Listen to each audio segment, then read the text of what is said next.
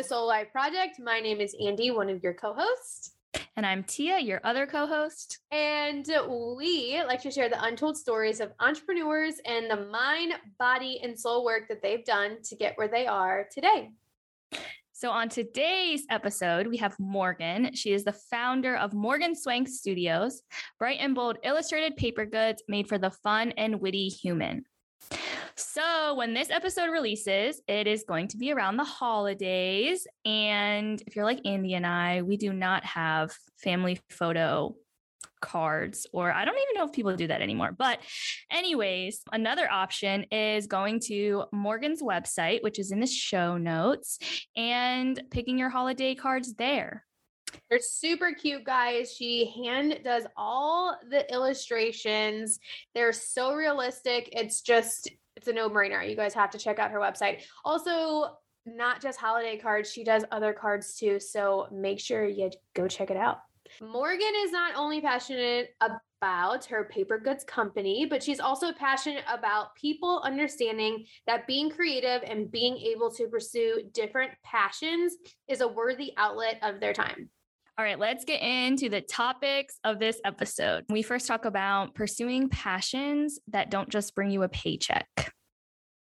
Hence the episode title, Importance of Intentionality for Your Business. We do a deep dive into how intentionality was a big key to Morgan's business success. Something that Morgan does and was teaching us, and that you can use for your own business, is the importance of getting your audience feedback and how that helps her make decisions on what products she creates. And for all those people that are entrepreneurs and have products, Morgan talks all about how to keep product inventory. And finally, she talks a little bit about an Enneagram 5 as an entrepreneur. And something Andy said, which I totally agree.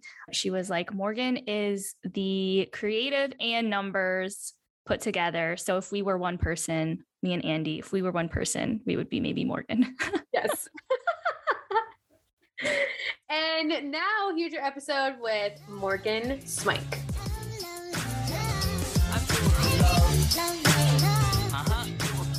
Well, welcome to the Soul Life Project, Morgan. Thank you. Thanks for having me. So you are founder of Morgan Swank Studios, illustrated paper goods company, and you like to tell people you are an illustrator at heart and an accidental entrepreneur. Yes, that's absolutely true. Well, we're excited for you to be here and just for our listeners to hear more of your story. But yeah, we would love for you to just introduce yourself, who you are, where you live, maybe what you're passionate about. Yeah. So I'm Morgan and I live just outside of Richmond, Virginia. And I'm just super passionate about art and creativity. And I think one of the things that I've wanted as an artist is just to be able to share as much art as I can with as many people as I can. And I think that's something that's really inspired my business, is just trying to provide more affordable ways for people to just create connection and share the joy of art with each other through illustrated paper goods. So greeting cards, art prints, etc. And you draw everything on your cards too, correct? Yep. All of it is illustrated and lettered by me and put together and designed. So start to finish. Yeah. So it's really exciting. It's fun to be able to just draw things that I want to draw. Or before, when I've worked in corporate settings, it's like, you have a brief, or you're drawing things that other people ask you to do. And it's fun to be able to be like, what do I want to draw for a card? Or what do I want to draw today? Or just be inspired by an image I see and then be able to go from there. And so I really like the flexibility to be able to do that. Andy was saying, I think we were looking through your drawings and cards, and she was like, they just look so real and come to life. So you guys have to check out her, they're drawings, but they just look real. Thanks. Yeah, I really like realism. Has always been a big piece for me. And I started actually when I was really young. The story that I like to tell people, because I think this was the first moment that I felt like art just captured my attention, was when I was 4, and we had one of those how to draw Mickey and Minnie Mouse books. I don't know. They had a series how to draw Snow White and the Seven Dwarfs and all these different Disney books. And my dad sat there and showed me how to draw the Minnie based on it's okay, you make a circle and then you make an oval, and it just blew my mind. I was just like, what? Like you can actually like make things, like you can put on a blank paper things that you can see in real life. And like, there's just like some sort of like connection in my very young brain was like, this is like magical to be able to recreate something on a piece of paper. And that just like sparked my love of drawing. And yeah, so I think the realism aspect is that where I'm like, it's always been for me, even since I was really young, like being able to see something and then recreate it has always brought me a lot of joy.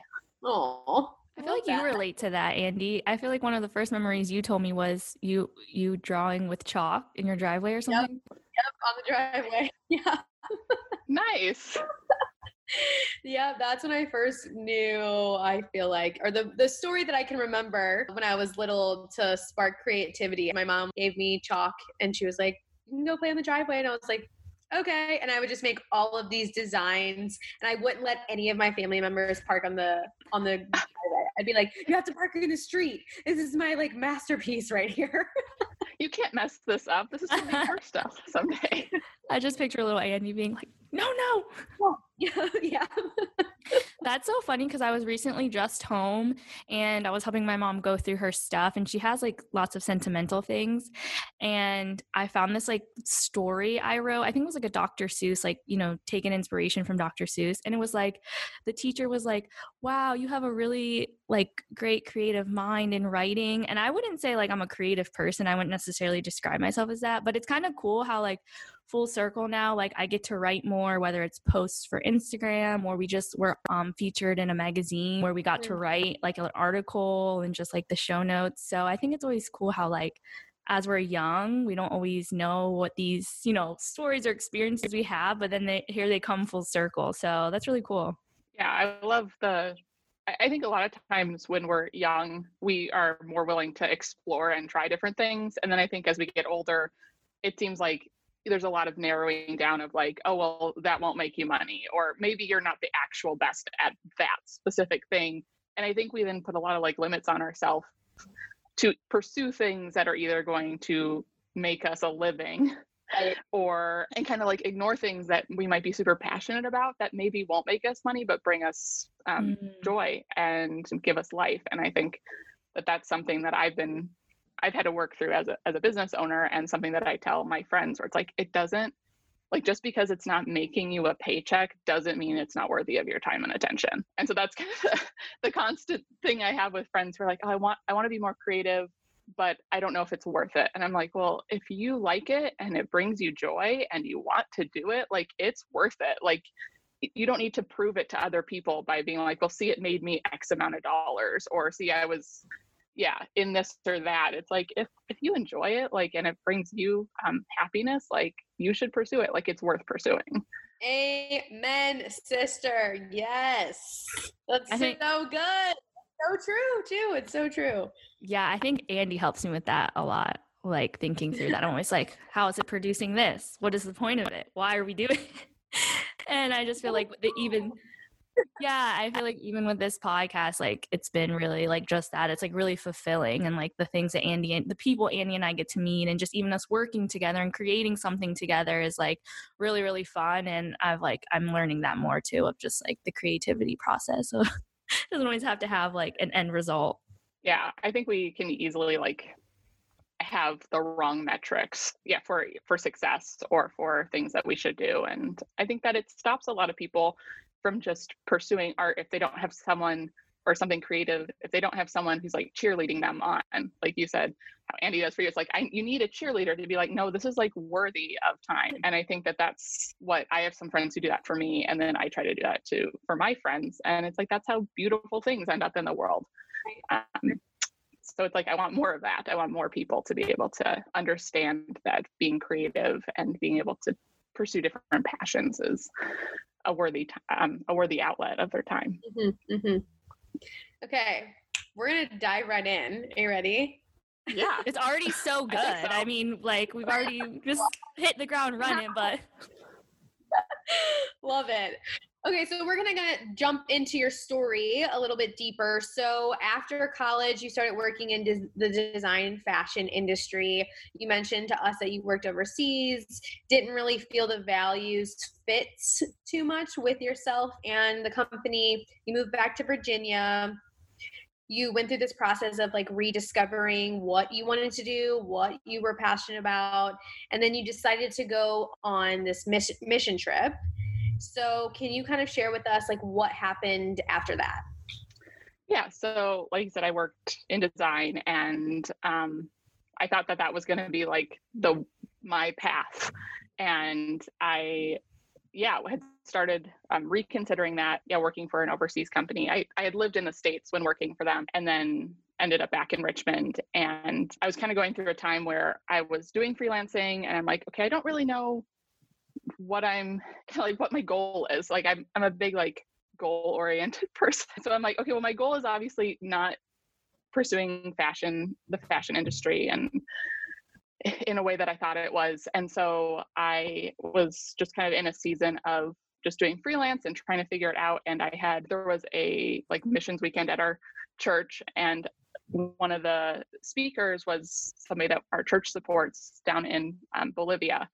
And they work to help women learn skills so that they can have a viable means of providing for their family other than working in the red light district, so through prostitution. So the lady was talking, and she's like, hey, we have a group of artisans. We teach women how to sew, and we make handbags and accessories, and we sell those.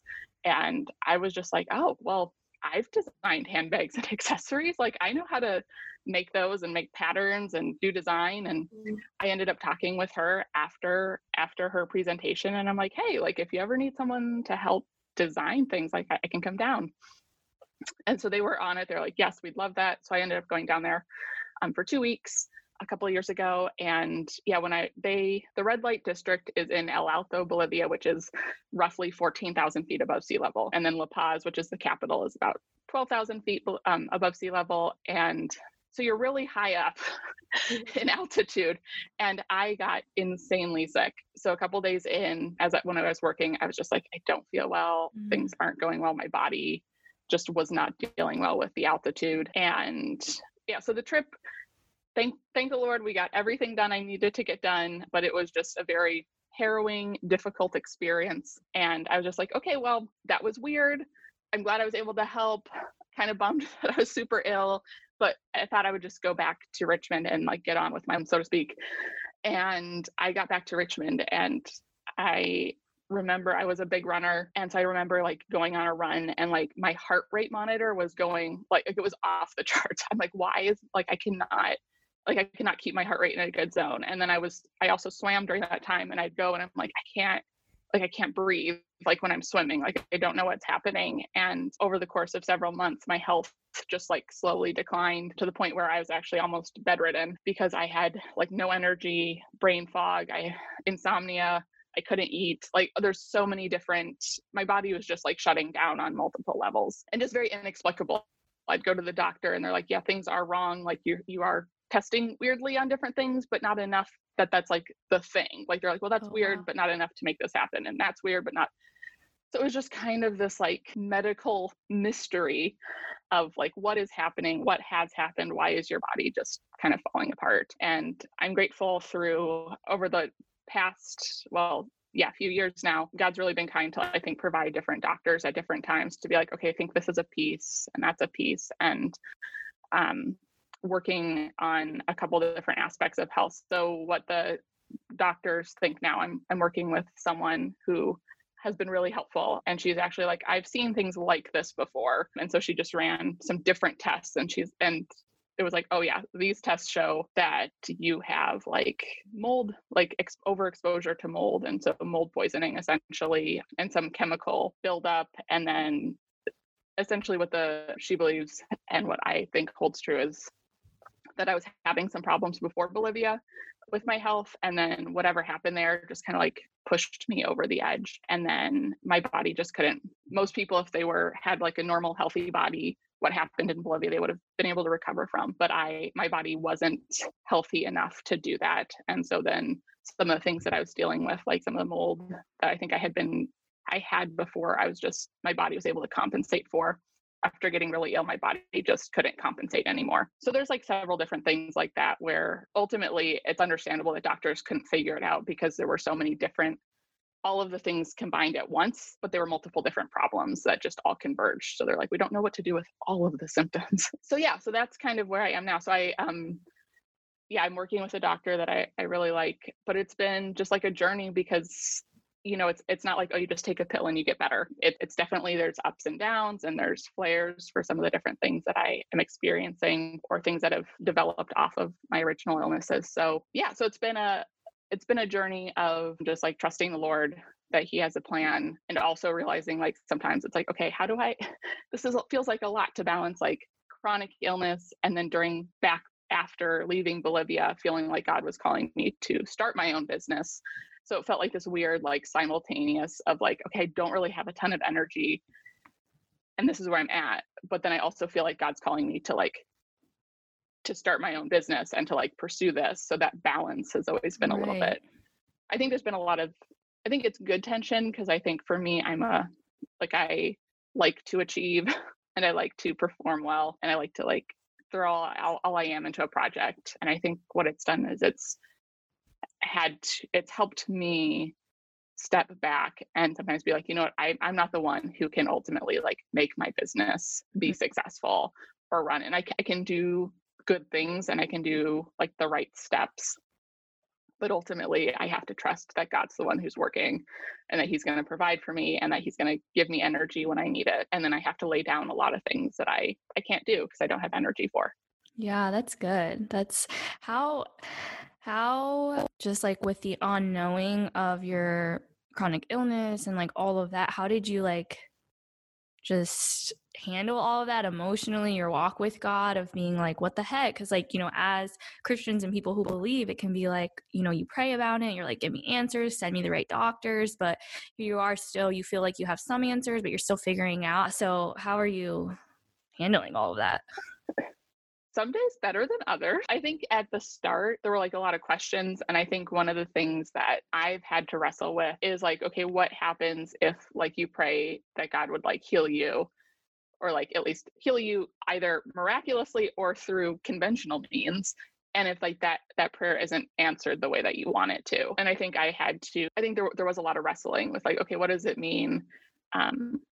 Like, what does it mean that I'm trusting God in this situation? And I think, especially as an American who lives in a very prosperous society on the whole, I think I've realized where sometimes that like prosperity gospel of like, if I do the right things, good things will happen to me mindset, I can unintentionally take on. So it's like, well, why did this happen to me? Or, there should be a way to fix this or all these different things. But I think I've realized, I mean, there was a period where I was angry, there's like all the stages of like grief, you kind of like, anger, denial, depression, like you kind of cycle through those. But I think the one thing that I've had to like rest on is it's like, okay, do I actually believe like what God says, that God is who he says he is and that he is working this for my good and that he's going to care and provide for me, even if that looks very different than what I had desired or hoped it to be. And that I'm not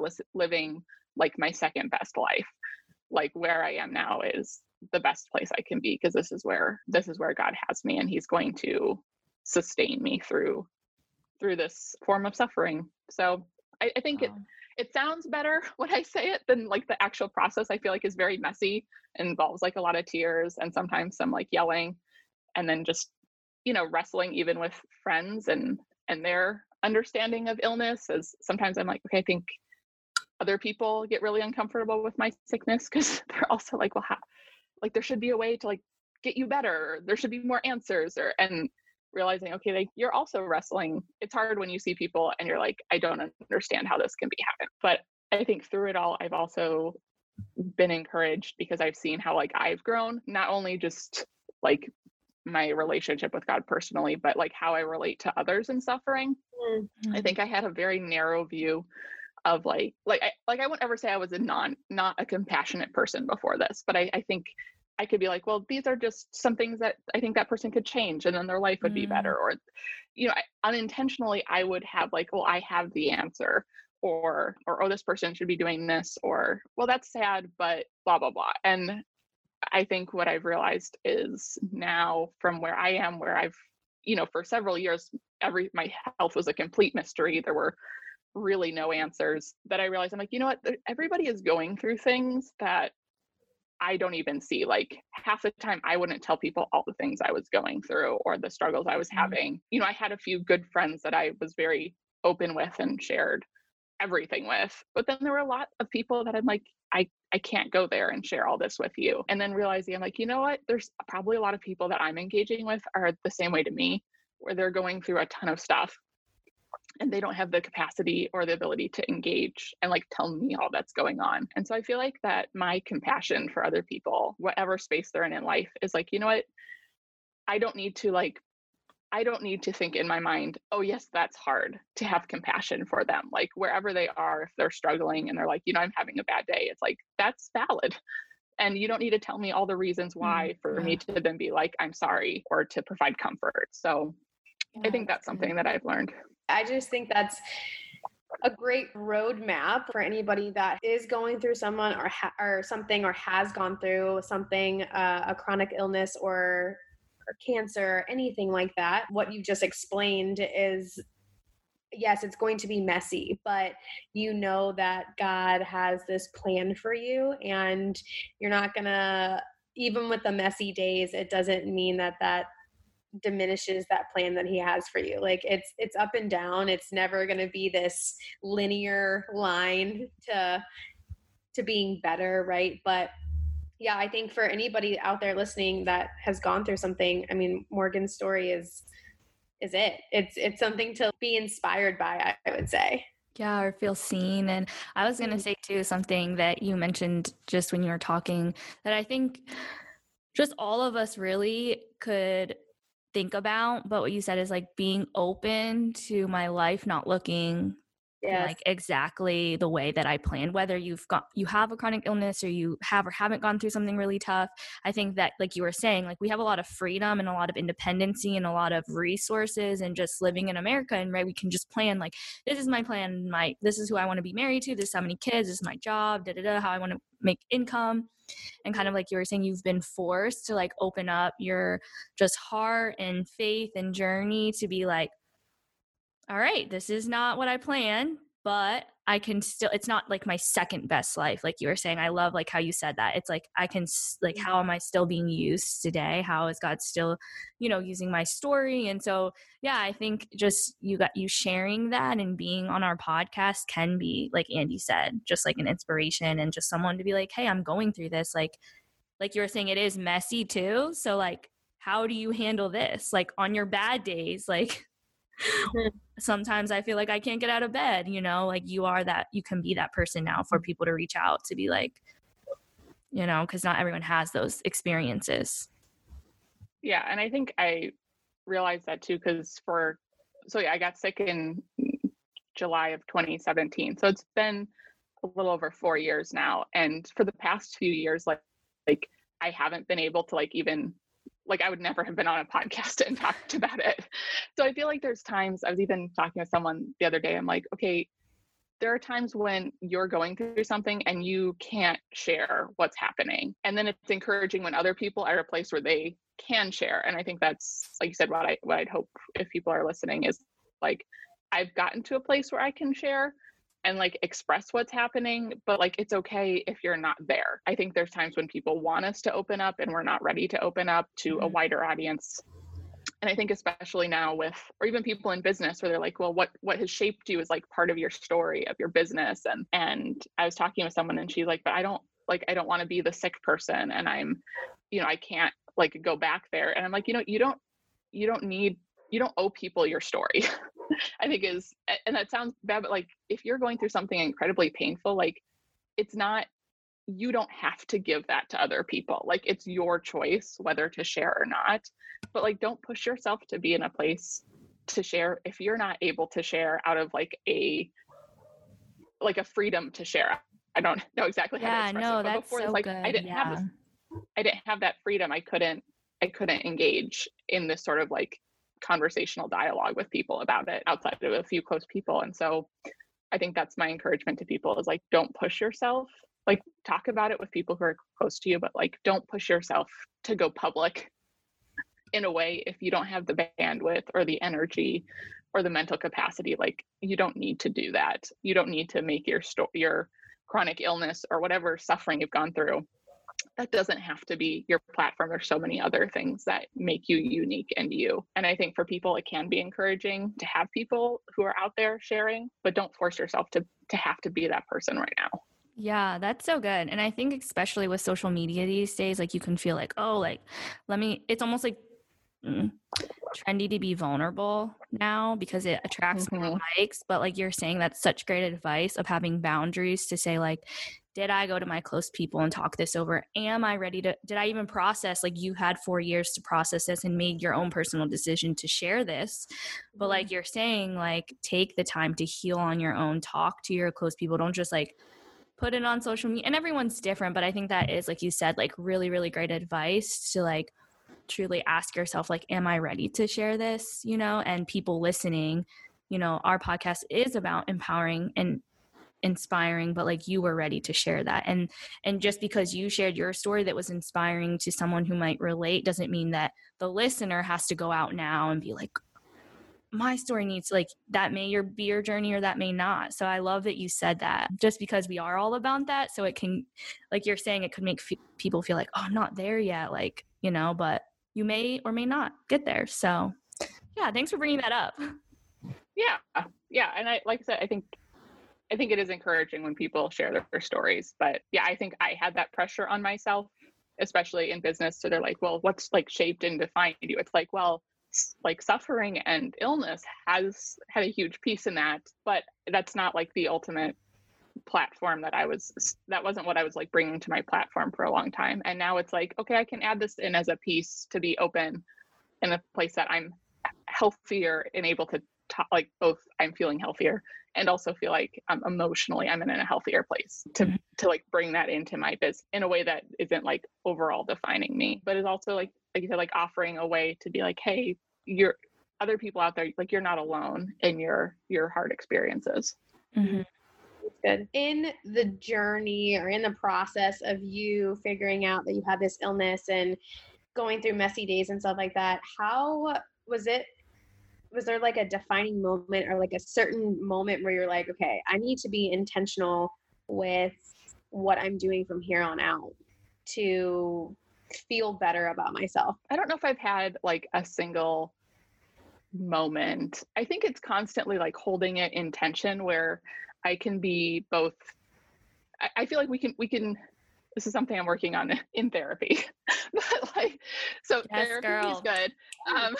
We promote therapy all the time. So, but it's like, okay, the life isn't just like all good feelings or all bad feelings, like they're mixed together. And so it's like, you know, I can simultaneously be sorrowful about my life situation and what's happening, but that, like, it doesn't need to define all of the things I do. And like, it doesn't need to color all the things I do. And I also have like good things that are happening as well. So like, yes, this is like a big pillar of my life. And I think that the times where it can be easy to get bitter or look inward is when I stop looking outward and seeing the things that have been provided or the things that are encouragements or blessings. Like for me, my family's really great and they're super supportive. And then I have some good friends that are supportive. And then like when some things go well in my business, it's like, okay, I can oftentimes have a like, well, it isn't that like life that I imagined it to be. Like I compare it to that as opposed to sitting back and going like, okay, can I actually look at my life and can I like name the good things that are happening and the blessings I've received? And like, you know what? It could be even something like super small. Like, you know, I love the sunshine and, you know, and be like, you know what? I'm thankful for like a good sunny day or, you know, just things like that. I think it seems simple to just be like, well, you should be thankful. But I think like really thinking through like, okay, what is something that I can be thankful for like right now?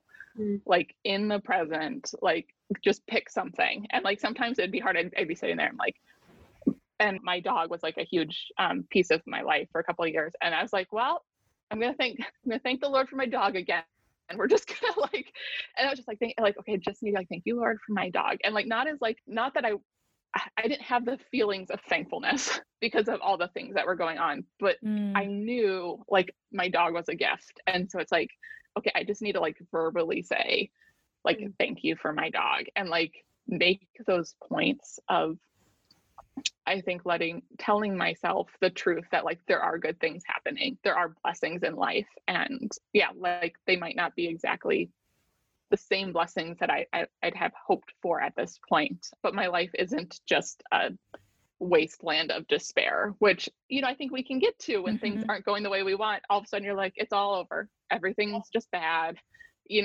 Rain clouds are out, everything's gloomy. And it's like, in reality, that's actually not true. And there are blessings around us and good gifts. And I think that's been a piece. I'm curious, do you have a rhythm or a certain way that you give gratitude? Is it, just to share with people who are like, oh, I should do that more, or, like I don't have a cadence of it. I should be better at like doing it every day. But do you personally have? I think mine usually happens like when I'm praying. So I'll like when I pray, like I think there's a lot of times we could pray where we're like, maybe this is just me, but like I can just be like, okay, this is like the list of things we can pray for, like a list of things we want. Yeah, like a genie. And it's like, which is totally not who God is, but we can kind of make him that in our minds. And I remember somebody telling me once, like, okay, before you ask for anything, like start with something you're grateful for. And I think that is helpful. It's like, okay, Lord, like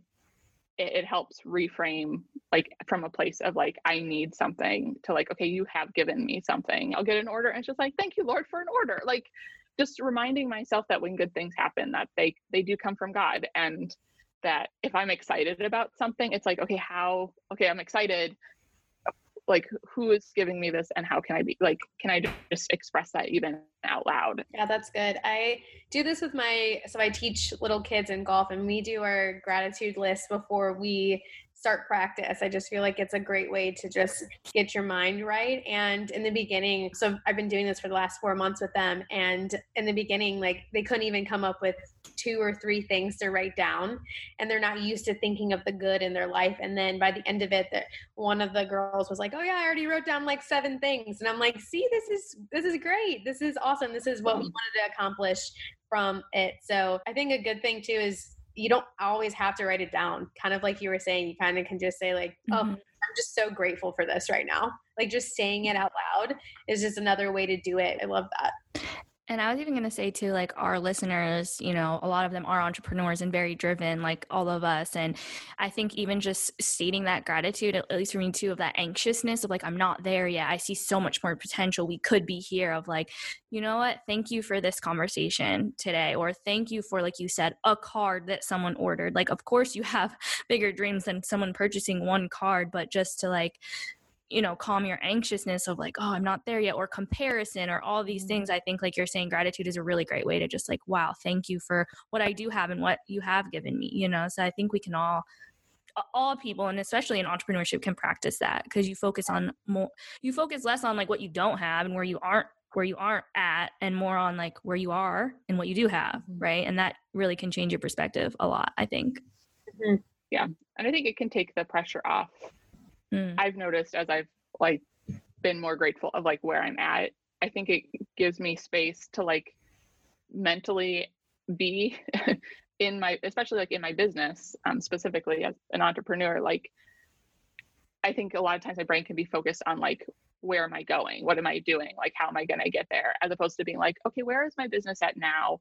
And how can I best like utilize the resources and tools I have now? I think some of my best like work has actually like come out of that, because it's not out of like this pressure cooker of like, I just have to keep creating. And it's like, let's just like slow it down and like enjoy the moment, and then be in the moment and create in the moment. And then I think from that things have flourished for more from that. That's where the magic been happens. that like So something that bonded me and Andy, and a reason why we started this podcast and something you align with, is just intentionality, and something that you put in your application, which I just want to read because I think it's a really great, it's quotable, and it's just, easy to stick to the mind. But you mentioned that intentionality is the key to every moment of your day, because there's only so much energy to go around, and making decisions that align with your life priorities is a daily thing. And I think that we can all live by this, and something that we just want to empower and inspire people is intentionality and, what does align with your life. But I think we can learn from you when it comes to this. How did you shift this mindset to being like every day, every moment is intentionality? Because it's easy to say that, but because you were forced to just be intentional, how, can you teach us on just like what that looked like for shifting your mind and then putting it into action? Yeah, I think a piece of this is I feel like we all have things that we're like, oh, I want to do more of that, or I want to do more of this, or I like that, and I think I want to do that, or I have friends who are like, oh, I'd love to start a business, but I just don't have the time, and all of those things can be true. But I think what I've realized is if like what you love, you're going to put time in, and you can love multiple things, but there's something that's going to win out over something else. And so I think that's when I think part of the intentionality is being honest with yourself in a way where it's like, you know what, there are things that you can love to do, but if you love something more than that, you're going to give your time to the thing that you love the most. And I think that's a good way to like look at your calendar. Like, I think I started with like looking at my calendar and like, where do I spend my time? Because that's really telling people what I love. And it's reinforcing to me the things that I love. And sometimes that can be people pleasing. I mean, honestly, like sometimes things are on our calendar. It's like, wow, I'm doing a lot of things that other people have asked me to that I didn't want to. Like, and then it's like, well, maybe I'm dealing with like a lot of people pleasing, and that's the thing that I want the most is affirmation from other people. So like, is that really the thing that I want to spend my life doing? And I think that's where you can get clues. I think the calendar is where you can get clues of like, okay, what am I valuing the most? And then I think you can reverse engineer that a bit to be like, okay, what are the things that I do? These are the things that maybe I value that I didn't realize I valued, or maybe are the things that I don't want to actually value. And then how can I reserve time and put those on my calendar, and then be really careful about adding other things in, because there's always going to be calls on our time, and there's always going to be more to do than time we have. And I think that Essentialism, the book Essentialism by Greg McNone, I don't remember his last name. He's like, we're always making choices, and sometimes we pretend like we're not going to make a choice, but ultimately somebody's going to make a choice for us, or you're just going to make the choice of not doing something because you didn't act on it. So he's like, you're never going to get out of a life of making choices. You're either going to actively be making choices for things that you want to do, or you're going to passively be making choices because you're just going to fall into things, or other people are going to choose what you spend your time on. And I think that that's really helpful, especially for if people have problems with making decisions, to realize like, you're not making a decision. By not choosing to make a decision, that is actually a choice. So how about we come to the table and sit down and be like, what are things that are actually important to me? And I think that's how I've been able, with my business and chronic illness, and I have a part-time job, it's a constant struggle. Like, I'm constantly having to look at my calendar and be like, okay, what is on this? What should be on this? And are these things that are on my calendar aligning to the goals that I have in for my life, or things that I love to do? Intentionality course coming from Morgan Swank, coming soon. Purely because when you have like zero energy, you're like, I gotta make every ounce count. And that's, yeah. And I think that's a thing to be thankful for. I think that's a gift that came out of being ill, is I feel like I've been able to be a little bit more like, okay, what do I want? What do I believe? How is that affected in my calendar? And there's not a lot of margin for error. So that's been a gift to be able to do that and to be more focused. So we're going to talk about entrepreneurship a little bit more, because we have a lot of listeners that are entrepreneurs or thinking about being entrepreneurs. And so for those that are product focused, what is your process or strategy for creating products your customers will want to buy? Yeah, so I think what I've realized lately is how important getting your audience's insight is into the building of your products. So especially when I started, I'm like, I wanted to create a greeting card line. So I'm like, we're going to start and I'm just going to make stuff. And it was more on a personal basis. I would like bring things to friends and be like, do you like this? Do you not like this? Like people that had good taste. I would be like, hey, what do you think about this? And then like, I would actively be seeking feedback because things can happen. And especially as a designer, probably know, Andy, like in your brain, sometimes it's like, this looks great. And people are like, that's weird. Like, that happens to me a lot. So I think the ability to make products that people want to buy is making sure that I'm not, I think sometimes artists they can equate themselves with their art. So like if you're saying something bad about their art, you're essentially saying something bad about the artist. Yeah. Which can be hard for people. Thankfully that like hasn't usually been a gear for me. So I've been able to separate myself from my products. I mean, until somebody maybe says something really bad and then maybe I'll start crying, but like, like, but like I think there's a need to be like, okay, I like this, but I need to see, is this something that other people are also resonating with? So I think there's a humility in asking for people's opinions and not being like, I am the knower of all things that are good and right and good design. Like, okay, I know good pieces, but I need to take the feedback from other people. So again, having a group of different people that I know who have good taste, I just like will send them things and be like, what do you think? And honestly be like, I want to know what you think. This isn't a text for you to then tell me back how wonderful I am. Like that's right. And thankfully I have friends who are really good about being like, that looks weird. That seems odd. I don't know if that would be a good caption, and that refining process. And then now that I have a pretty active group on Instagram who follows me, I will put stuff out there, and it's been really great.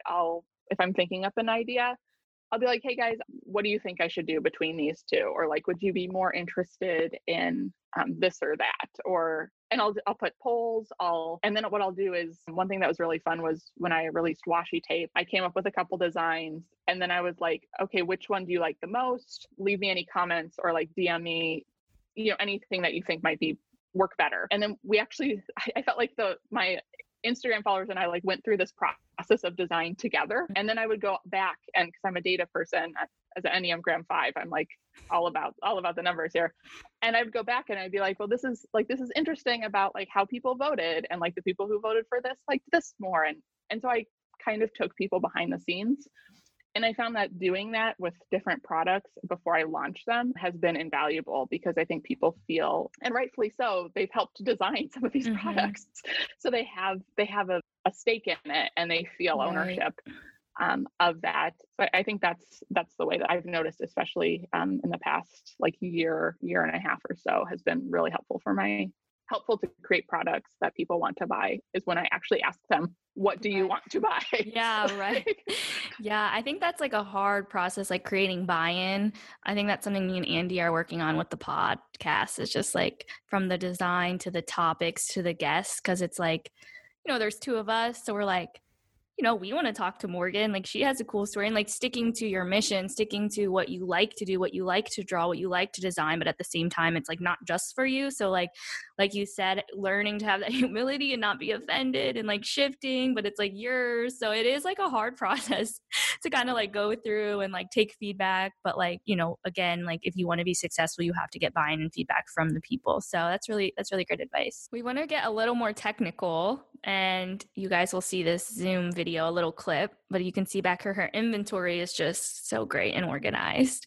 But for people who do have those product focused businesses, how do you what is your process for keeping inventory, reordering, all of that? Yeah. So as you can tell, I have a ton of shelves behind me. So that's usually I need to make sure and have, especially with a lot of like little paper goods, stickers, etc., just making sure that everything has its place and like items are grouped together. Again, something I'm grateful for is that I have this room over the garage that a lot of people who are makers have smaller spaces. But I think that there's really spending time and money in organization of your product so that you know where things are and how many roughly that you have of something is essential to running a business. So I think having things out on the shelves and then reorder is always tough. It's one of those things where like I think I'm in a good spot with all my cards. And then like somebody buys something for like a subscription box and I'm like, well, I don't have that many.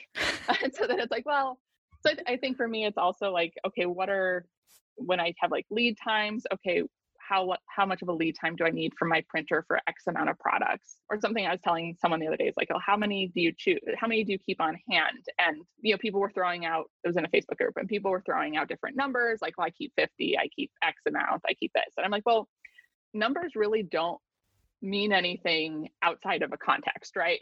It's just a number. So, if you I'll look at something and be like, okay, on average, people buy X amount of this per order. I get X amount of orders over this amount of time frame. How long does that essentially mean that I have of that product? And then I'll go through, okay, like if it takes, so like for cards, I have like it takes 7 days for me to get my cards in from my printer. That is perfect. That is enough time for me to get an order and fulfill it for wholesale. So I'll keep a lower amount. I'll keep enough in stock to fulfill several small to medium sized orders, knowing that I can get a faster turnaround. But if your printer or something you're doing takes months and you're like, hey, I sell, 10 a month and I only have 30 left in stock, well, make sure that you're backdating. So it's okay, if it takes a month and I only have 30 left in stock and I sell 10 a month, then, in 2 months, like buying it in 2 months is probably going to be a little late because I'll probably be out of stock by the time it comes in again. So I think giving yourself that buffer, but I think that's where spreadsheets and kind of like knowing your numbers, which, grows over time. So at first you don't have any like metrics because you're new. And so, but building those systems where you can go back and be like, okay, how many cards do I normally sell of this SKU? How many sticky notes sets? What do I sell more of over Christmas time? So like, I buy more Christmas cards because I sell boxes for retail. So that's 8 a box. So I end up buying more because I know in retail, it's a faster turnaround time. And I sell larger quantities in boxes. So I just make sure that before I launch them in October, I have enough to get me through the holiday season. You're like creative and the back end with the data and all that. Like that's those 5 4s. I know. I'm like, well, I'm a 5'6". Okay. So I'm also a worrier. That's the problem. ooh, she's got the creative and the numbers going for her. I got to work real hard on the number game. That's why we have each other, though. Yes. Yeah, you guys have this good synergy. I think ultimately it's weird because like I love being creative and making things, but like data and all of that is like the thing that like I just love information. As a 5, I'm like, I just want more information. So building those back end, tools and things I think are helpful. And also just, I think being on top of, even if you start a business and you're like, hey, I want somebody else to come in and start packing orders and do stuff for inventory.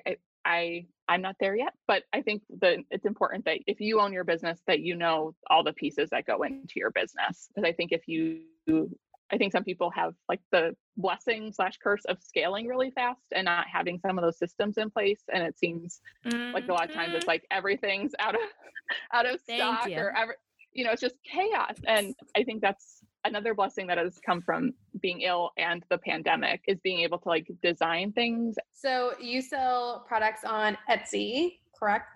Not correct? I sell a few products on Etsy. Most of the stuff is on my website. Do you have any tips to let our listeners know if they do have something on Etsy? Okay, so so my Etsy story is a short one. I started in 2015 when I was still working a corporate job. I'm like, I'm going to make some greeting cards, which this is again before I even thought about being a greeting card designer. I just threw some stuff on greeting cards. I thought, I'll just sell them on Etsy because that's what you can do, right? Well, wrong.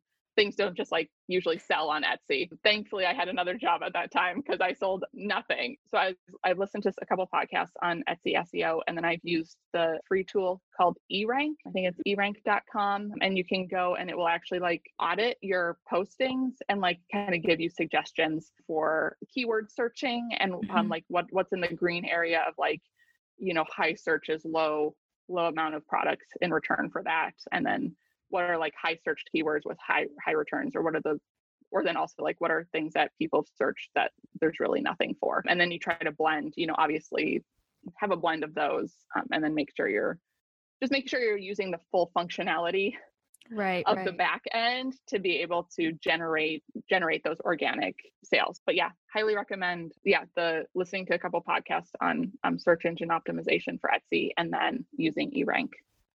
Those are definitely helpful. I mean, hey, you made sales and like you like you said, you're not actively marketing it, and so get on that SEO, people. Yeah, for sure. So we're gonna kind of talk a little bit about the Enneagram because we have a lot of Enneagram lovers. We're Enneagram lovers. And you mentioned a couple times that you are a 5 with a wing 6. So we've just been learning a lot about 5s, and they're really like, as you can hear, she's very researched. She's your girl. And you're like, what do I do for this? Where they really have this skill. I feel like 5s really do have this skill of like knowing how to research. Like it is a thing, like how to figure out what you're looking for. And that's something that I've admired about 5s in my life. But what is like one strength and maybe one weakness you've seen as an entrepreneur as a 5 in your business? Yeah, I think as a 5, I think I'll start with the weakness. I think the downfall of the 5 is always feeling like you're going to run out of resources. And so it's always like resource protect is like a big piece of being a 5, where it's like, I don't know if I'll have enough energy, or I don't know if I'll have enough knowledge, or there's always that fear of the unknown. And I think one of the things I was like, 5s know all the things that they don't know, and it's overwhelming. And so I think that it can be overwhelming in business because I can see all of the things that I don't know about running a business. And then I can feel vastly underqualified to be doing this. And I think that that's something I have to fight and just be like, you know what? You figured it out before and you're good at research. But I think the downside is just, I think that imposter syndrome, because you feel like that weight of like, I don't actually know what I'm doing. And I'm just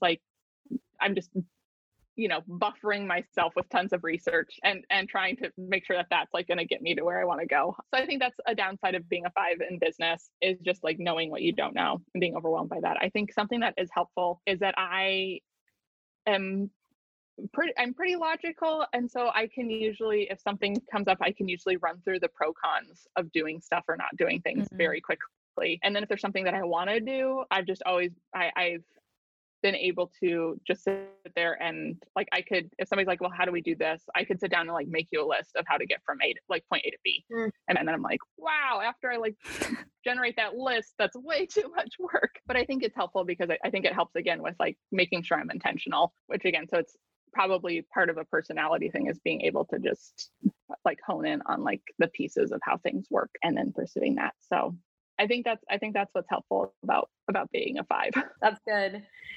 So we're going to go back to the greeting card thing a little bit. As an entrepreneur, we know that you offer to write like a personal message in these greeting cards, and we think a handwritten note goes a long way, especially in today's society where people aren't really doing that as much. It's like their go-to is to get on social media and DM the person or whatever. So how have you seen these messages impact you as you are the one writing them for somebody else?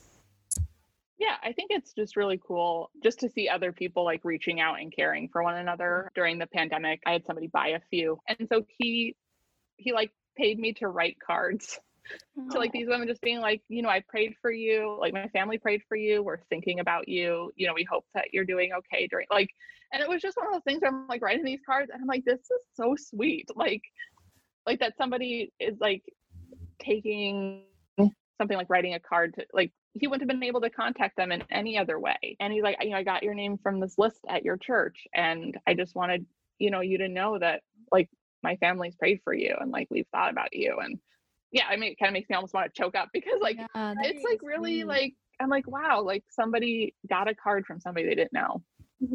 And telling them that they were remembered. And I think that that's part of what I love about cards. And when I've received cards, it's like being like, oh, somebody's like thought about me and remembered me and actually has taken the time.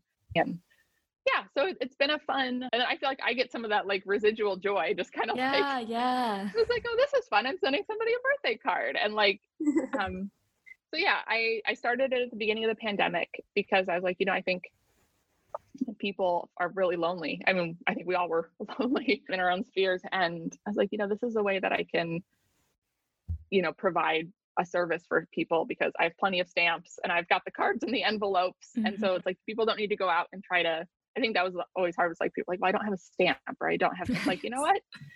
Just you take the time to pick out the card and write the sentiment, and I will send it off for you.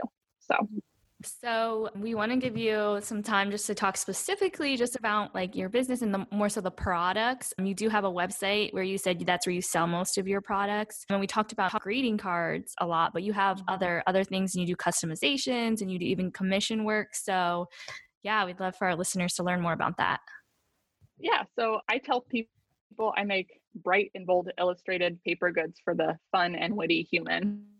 So if you buy from me, you are automatically both fun and witty. So congratulations. So all of my products are kind of like good for gifting as well. I think that's a big piece of it too, is like being able to like provide a thoughtful gift. So I have a ton of greeting cards. I also do like vinyl stickers, which are great gifts, especially for kids, and or even for adults. I have a ton on my water bottle right now. And then I have washi tape and sticky note pads and notepads. And then I just released a few weeks ago planners and notebooks. So I have like 2022 planners and then lined and unlined notebooks for people. So all the things, guys. I'm telling you, you have to buy one of these greeting cards. They are gorgeous, gorgeous. Like that coffee one that you did the other day, or you put on your Instagram, and I was like, that just makes me want to go drink a cup of coffee right now. Like, this looks so real. It's amazing. All right. Well, we have ending questions that we always like to ask all of our guests. But before we do that, is there anything else that you want to share that we haven't shared or haven't talked about? I don't think so. I've enjoyed chatting with you guys. Yes, girl, you killed it. This is probably one of my favorites. Yes. Our first ending question that we like to ask is, we know that taking small steps in your business can lead to bigger dreams. So what is the next best step for you in your business? Yeah, actually, I realized that I wanted to do more just engaging with people who purchase my product. So since I gained a little bit of energy back, I applied to several markets for this fall, which has, last year there were none because of COVID, but I'd been a little bit wary of doing that just because of energy output. And I'm like, I think I'm ready. So a big step, which is nerve-wracking for me, but I have a couple markets lined up, and one in Richmond or two in Richmond and then one in DC over the season. So that feels like for me, it's a stretch, and it's a step a little bit out of my comfort zone. I've done a few markets before, but never with this many product or this many in one season. So that's the next step for me. That's exciting. Very cool. Very exciting. So we love connecting our community in real life and even on the internet. So if you're in the Richmond, Virginia area, or just you want to connect through her Instagram page, why should our community reach out to you, and what is the best way? Yeah, well, you can reach out to me if anything I've said resonated with you. I do love to share information. As a 5, I love talking information. So if you have questions, or even if you're like, hey, that describes me, or if you feel some sort of connection, I'd love to chat. I'm available. Primarily, Instagram is the best platform to reach me on, and I'm at Morgan Swank Studio, and you can DM me on there, and I'm pretty active there. So I'd love to chat. Perfect. And then our last question, we like it to be fun, but we know being passionate about something takes a lot of energy, and we want to know what you do outside of making these beautiful greeting cards that re-energizes you. Yeah, so I think there's a lot of different things, multi-passionate, but I think one of I really like to watch professional cycling, the bizarre ones, but yeah, so I enjoy watching like grand tours and following professional cycling. And it's the races are long, and so they're the perfect time to like sit down, and I like to draw while I'm watching. So it's kind of a enjoyable experience. And I've gotten some family members into it, so we're kind of like a professional cycling little fan group. So, and it's a very niche fan group. Like if people see that I enjoy cycling, they're like, oh, I like cycling too. Like there's so few of us, I think, especially in the States, that like we find each other. So if you like professional cycling, please reach out to me. I'd love to chat. That is great. that. Well, we want to thank you for being on our podcast. And we just want to say you should always say yes to the podcast and get out in your markets because you have a story to tell. You're really personable and, it's easy to connect with you. I felt like this conversation was. And of course, you're full of knowledge and expertise. So say yes to the podcast and hopefully we can visit you sometime in Richmond. But yeah, thank you for being on the podcast. Absolutely. Thanks so much for having me. And definitely come to Richmond and we can hang out. Yes. Thank you, Morgan, for being on the Soul Life Project and getting out of your comfort zone to be on our podcast. You should always say yes to the podcast. You were great. And don't forget to get all of your card needs at Morgan Swank's website, which is in the show notes. Yes. And if you guys would just take 5 minutes out of your day to share one of our episodes with a friend, it really, really helps other people find the Soul Life Project. See you next time.